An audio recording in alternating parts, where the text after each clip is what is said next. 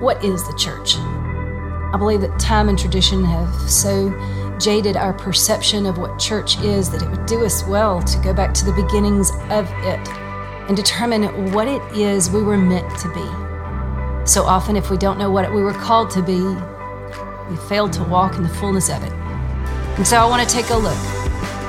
What is church? What does it do? What was it designed for? How did it look? How should and could it look for us today? Acts 2 gives us the picture of the beginnings of the early church. The Holy Spirit has come down. He has manifested himself in the lives of believers, and a mighty thing is beginning to happen in Israel. And as lives are changed, as souls are inhabited, a fellowship of believers is formed. That's the church. We see a picture of the beginnings of that fellowship in Acts 2:42 and following. And as we look at these verses and we see what the early church looked like, what they did for each other, how they met, how they grew, what standard they held one another to, then perhaps we can have a greater vision of what we are not only called to do, but offered today. A church is not a building. It's not a tax identity. It doesn't have denominational lines. It encompasses thousands upon thousands who have identical cores. That Holy Spirit that lit like tongues of flame. It's what you look like on the inside. It's what I look like on the inside, and that's what makes us family. And so this fellowship, a family that we have, we're not the first ones indoctrinated into its fellowship. We're a long line of people who have morphed into something that might not look a whole lot like its beginnings anymore. So what I wanted to do today, I wanted to take a broad look at Acts 2:42 through the end of that chapter and see what the early church looked like. What were their functions? What were the pillars of that sort of church? I want us to see what we were meant to be in hopes that we can, through the church together or through any other means that might be available, we might reassert ourselves to get back any parts that have been lost. We might reassess where we are and make sure we're still on the right track. And maybe what we're doing is great, but maybe there's some parts that are lacking. Maybe there's some things that we've let fall by the wayside because what was so easy to grab was in fact so easy to grab, and we've settled for less than the fullness that's been offered to us as brothers and sisters in Christ. So today we're going to take kind of a broad view of these verses and take a look at what the early church looked like. But what I'd really like to do over the coming sessions would be to pick apart what I would call the pillars of the church, the pillars of the early church. Look at each one in its own turn. Look at each one per session and say, okay, what is this? What does it look like to do this? Are we doing this today? Are we doing this in our churches individualistically? Are we doing this across denominations and borders? Is there a means for fully grasping the greatness of this particular gift that's been offered to us? Are we doing that today? And if we're not, then how might we do it moving forward? How might we reclaim some of the greatness of the fellowship of believers that was the early church? And so today we'll look at what those pillars are from Acts 2, and then in the coming weeks, perhaps we will take one at a time and see how we might reclaim the greatness of what has been offered to us through the church. All right, Acts 2:42, and the verses that follow that, they say they devoted themselves, and this is right after Pentecost, and Peter has addressed the crowd, and hordes of new converts or believers are meeting there in Jerusalem. It says they devoted themselves to the apostles' teaching and to fellowship, to the breaking of bread and to prayer. Everyone was filled with awe at the many wonders and signs performed by the apostles. All the believers were together and had everything in common. They sold property and possessions to give to one another to anyone who had need.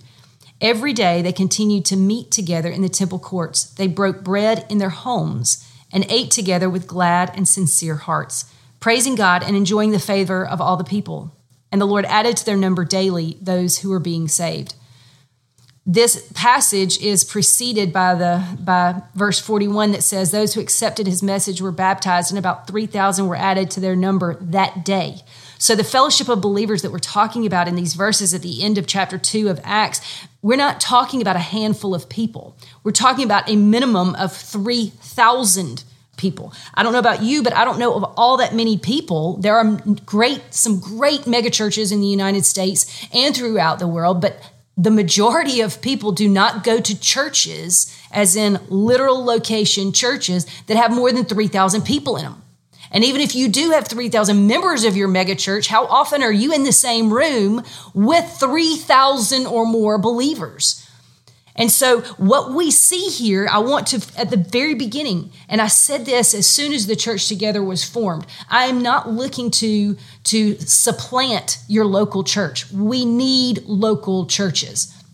But what we see happening in the early church in Acts is we see people meeting. You notice you're talking about thousands of people, but in the verses that I just read, it says they were meeting and breaking bread together in people's homes. That's plural. And so the homes that we have now where we're all breaking bread together, those might be our churches. Around the world, they're not buildings called churches. They still meet in people's homes. Churches do still meet in people's homes all around the world. But the meeting in homes, 3,000 people didn't fit into anybody's home in Palestine. These were subsets of the church that met in people's homes and did some of these things. But the church, the fellowship of believers, was that much larger number of believers. That's what we are. So I need for somebody to understand. I love my local church. And that is where I find fullness and I find a place of service and I'm fed. But there is something that is my home from there in Acts 2. That's the home that is mentioned right there in verse 46. My local church is the home where I break bread and I find this pointed place. But the fellowship of believers is bigger than the church at my home. The fellowship of believers, the early church, there were no dividing lines between one home and the other. You'll notice that even through Paul's ministry, you have people who were in one town sending resources to people they'd never met in another town because they realized that they were part of the same body. It didn't matter that they belonged to this church or this denomination or they lived in this town. They were one body. And so while each of us has our own individual homes, we have our home churches, the body of believers is bigger than the home where you break your bread. And that body of believers had a whole lot in common. And the pillars that held that body together and joined that fellowship of believers and created that early church, it is something that we are failing to seize today. And therefore, this great beauty that is encompassed from the very beginning of the church founded on the blood of Jesus Christ, it's left on the table. The pillars that are mentioned at the very beginning of this passage about the fellowship of believers is what they did. They devoted themselves, and these are what I call the pillars of the early church and what I'd like for us to look at in detail in the coming weeks. They devoted themselves to the apostles' teaching, that's one, to fellowship, that's two, to the breaking of bread, and to prayer. So those four things were pillars of that early church that as their numbers grew, and by the way, it ends by saying, the Lord added to their number daily those who were being saved. Every single day, because the church functioned with this particular foundation, with this particular all-encompassing fellowship, people were added to their number. You know, the word says, you know how people know that we're Christ's? You know how they know who we belong to? The way we love each other. Love is what identifies us as his children. And if we don't even come together, then I doubt that we're really expressing and displaying that much love to one another. And therefore, that one thing that draws people to Christ through us, it's not even there. The thing that was leading to so many being added to their number that day was the love that they saw others exhibiting toward one another within the fellowship of believers.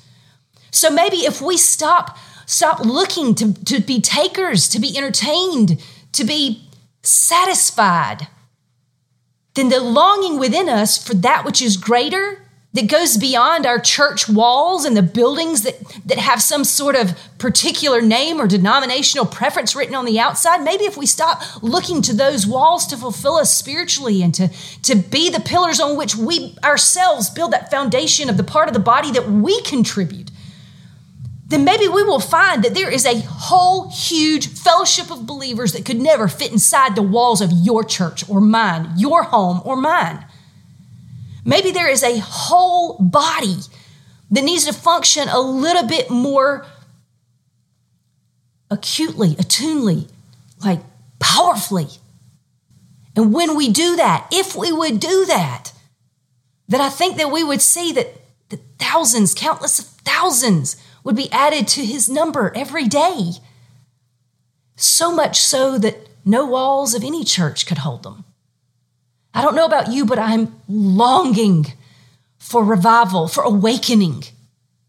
I want to see the world return to the place where grown and respected men, they say, follow me. I'm headed to the church and we're going to get on our knees and we're going to surrender to the Almighty.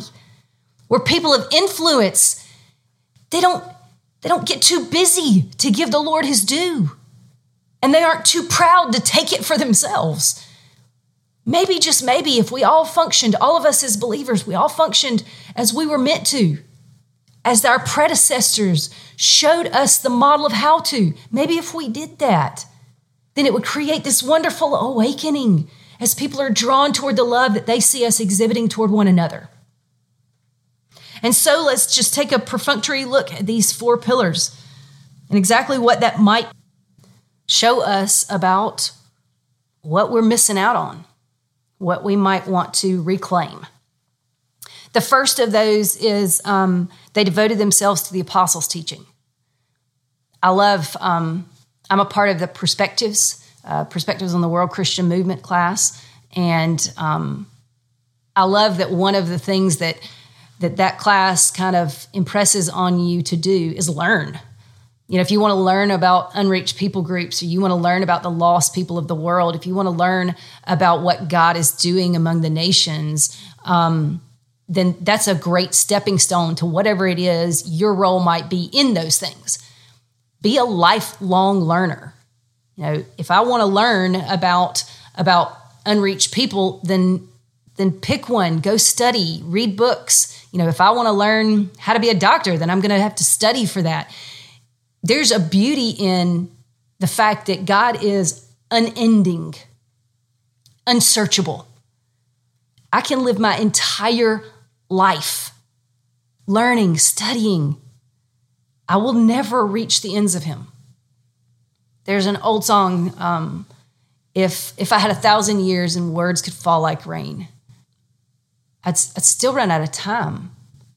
I could spend my whole life praising him and I'd still run out of time. I could spend my whole life studying him and I'd still run out of time. As believers, we will have an eternity to learn about him, to get to know him, and we'll still run out of time. There's more of him than there is of eternity. We should be lifelong learners. And these early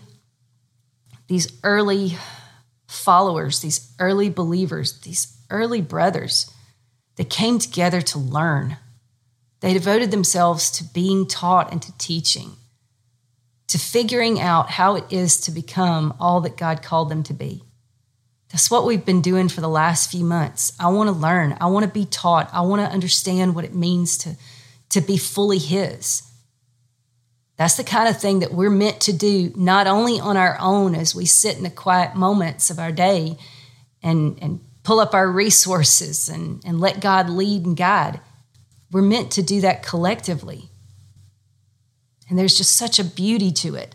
The second pillar then there is they devoted themselves to the apostles' teaching and to fellowship. I don't know about y'all, but I've mentioned this so many times, but I have found that through this whole post-COVID world, it's like it's like half of us have realized how deeply our longing for fellowship goes. Like, I know now.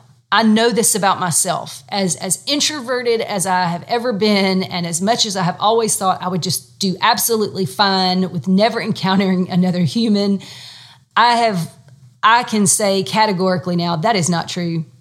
I am made for fellowship. And without it, I'm just not full. I'm just not all I was intended to be. I long for that, and there's a reason.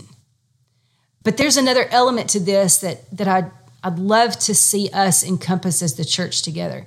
The fellowship that they shared was among thousands of people who had previously not known each other. No, Jerusalem at this time, it tells us, was packed with people from all sorts of different regions and areas. They had come together not because they were a family, but because it was the hub.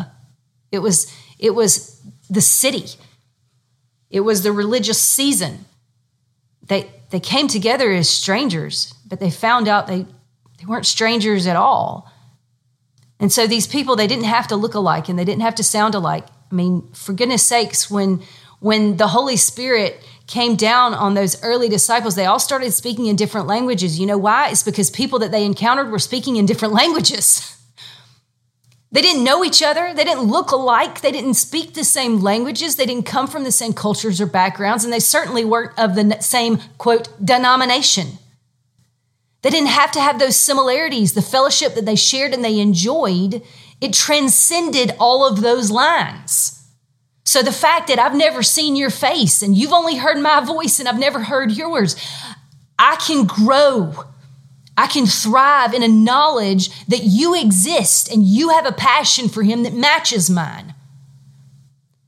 But if I don't know it, I can't seize it. I can't be encouraged by it.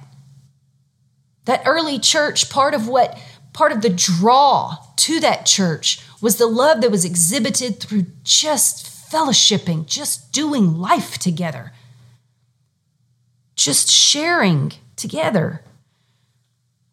And then it says that they devoted their time to the breaking of bread. It goes on later to say that they broke bread in one another's homes. And so there's the obvious connotation of they ate together, you know. Honestly, I would love to see the church together come to a point in its history where we do things that look very much like having a meal together.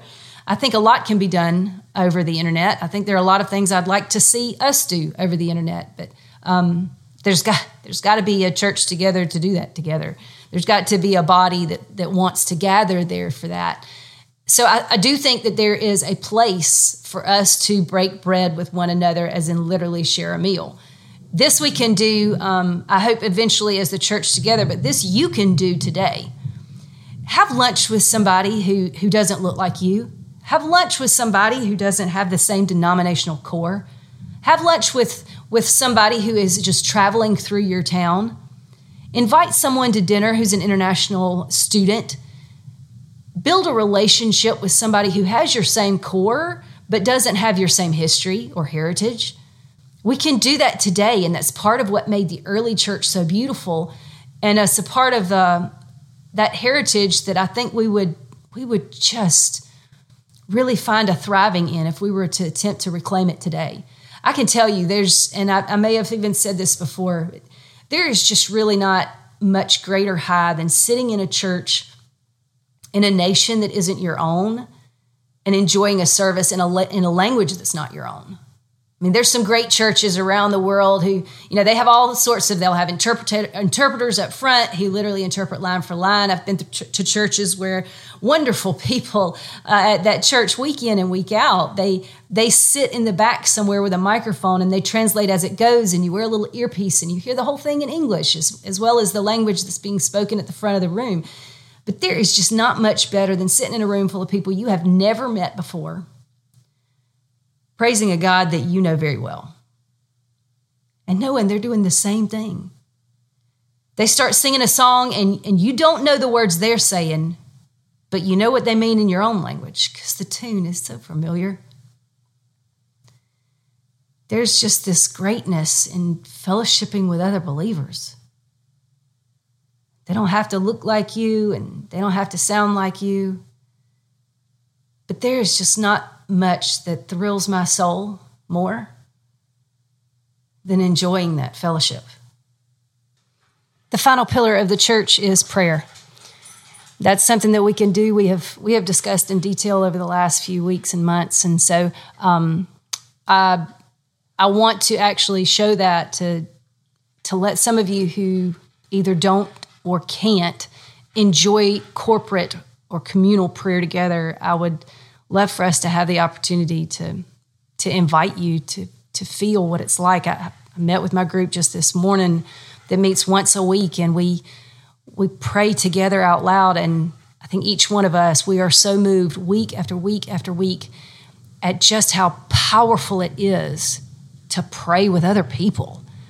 And that is obviously, clearly, and easily, like, it's not hard to do. It's not hard to do across borders. It's not difficult to find a means to do that. And so it's just crazy that other people, they might not know that they're longing for it, but what I have in that group, trust me, if you are in Christ, you want that. It's beautiful. So that's another part of what they did together. I do believe that to say that they prayed means that they prayed in isolation. They went into their own little war rooms and they had their own quiet moments with the Lord. But I believe it also means that they prayed together. They broke bread and they prayed together. And so these are the pillars of the early church. These are the things that help to contribute to that massive growth that we see throughout the book of Acts. This is the fullness that they found in life when, they were willing to give up everything. It says literally, they gave up everything. It was so beautiful to them. It was such a longing of their hearts that they literally shared everything in common, and all that they had was used to the blessing of the other believers within their fellowship. It was literally worth everything that they had and everything that they were. So it's probably pretty valuable. I can see a longing in me for it, and therefore it has a value to me. But the fullness of what that value is, I can't really grasp until it's there in my hand.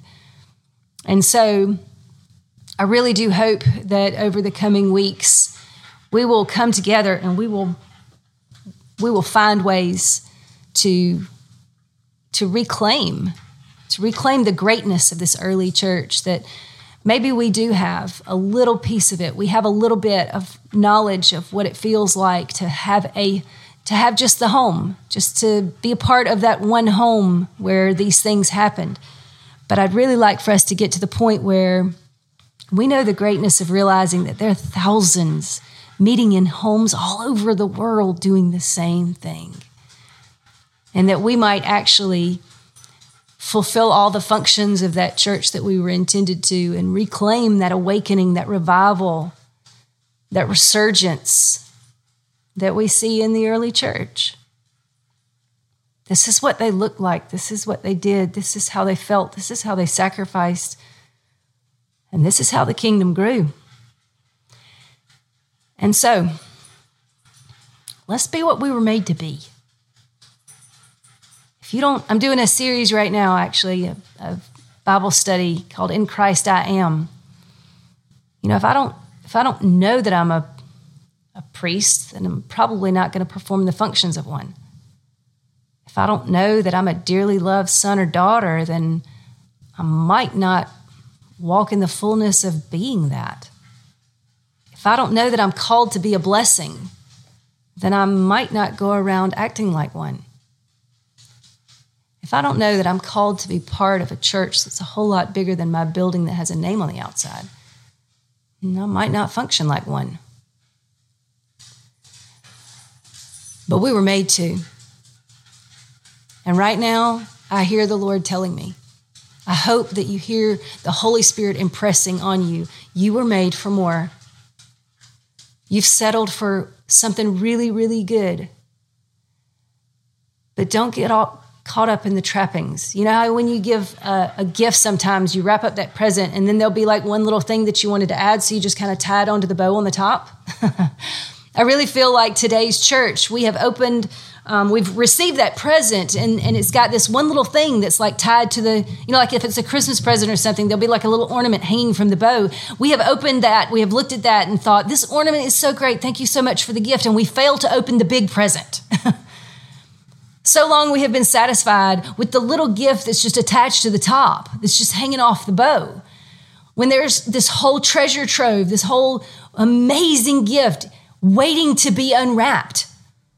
We've got great little presents on the top, but I really want to open it. I really want to open that big gift.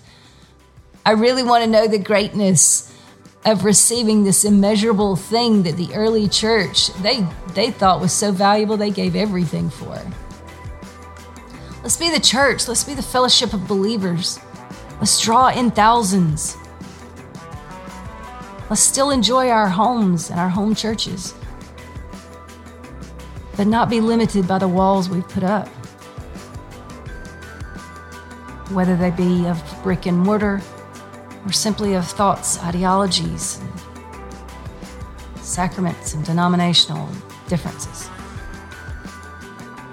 Let's be the fellowship of believers. Let's break bread together. Let's enjoy the fellowship we were made for and reclaim that which is ours in Christ.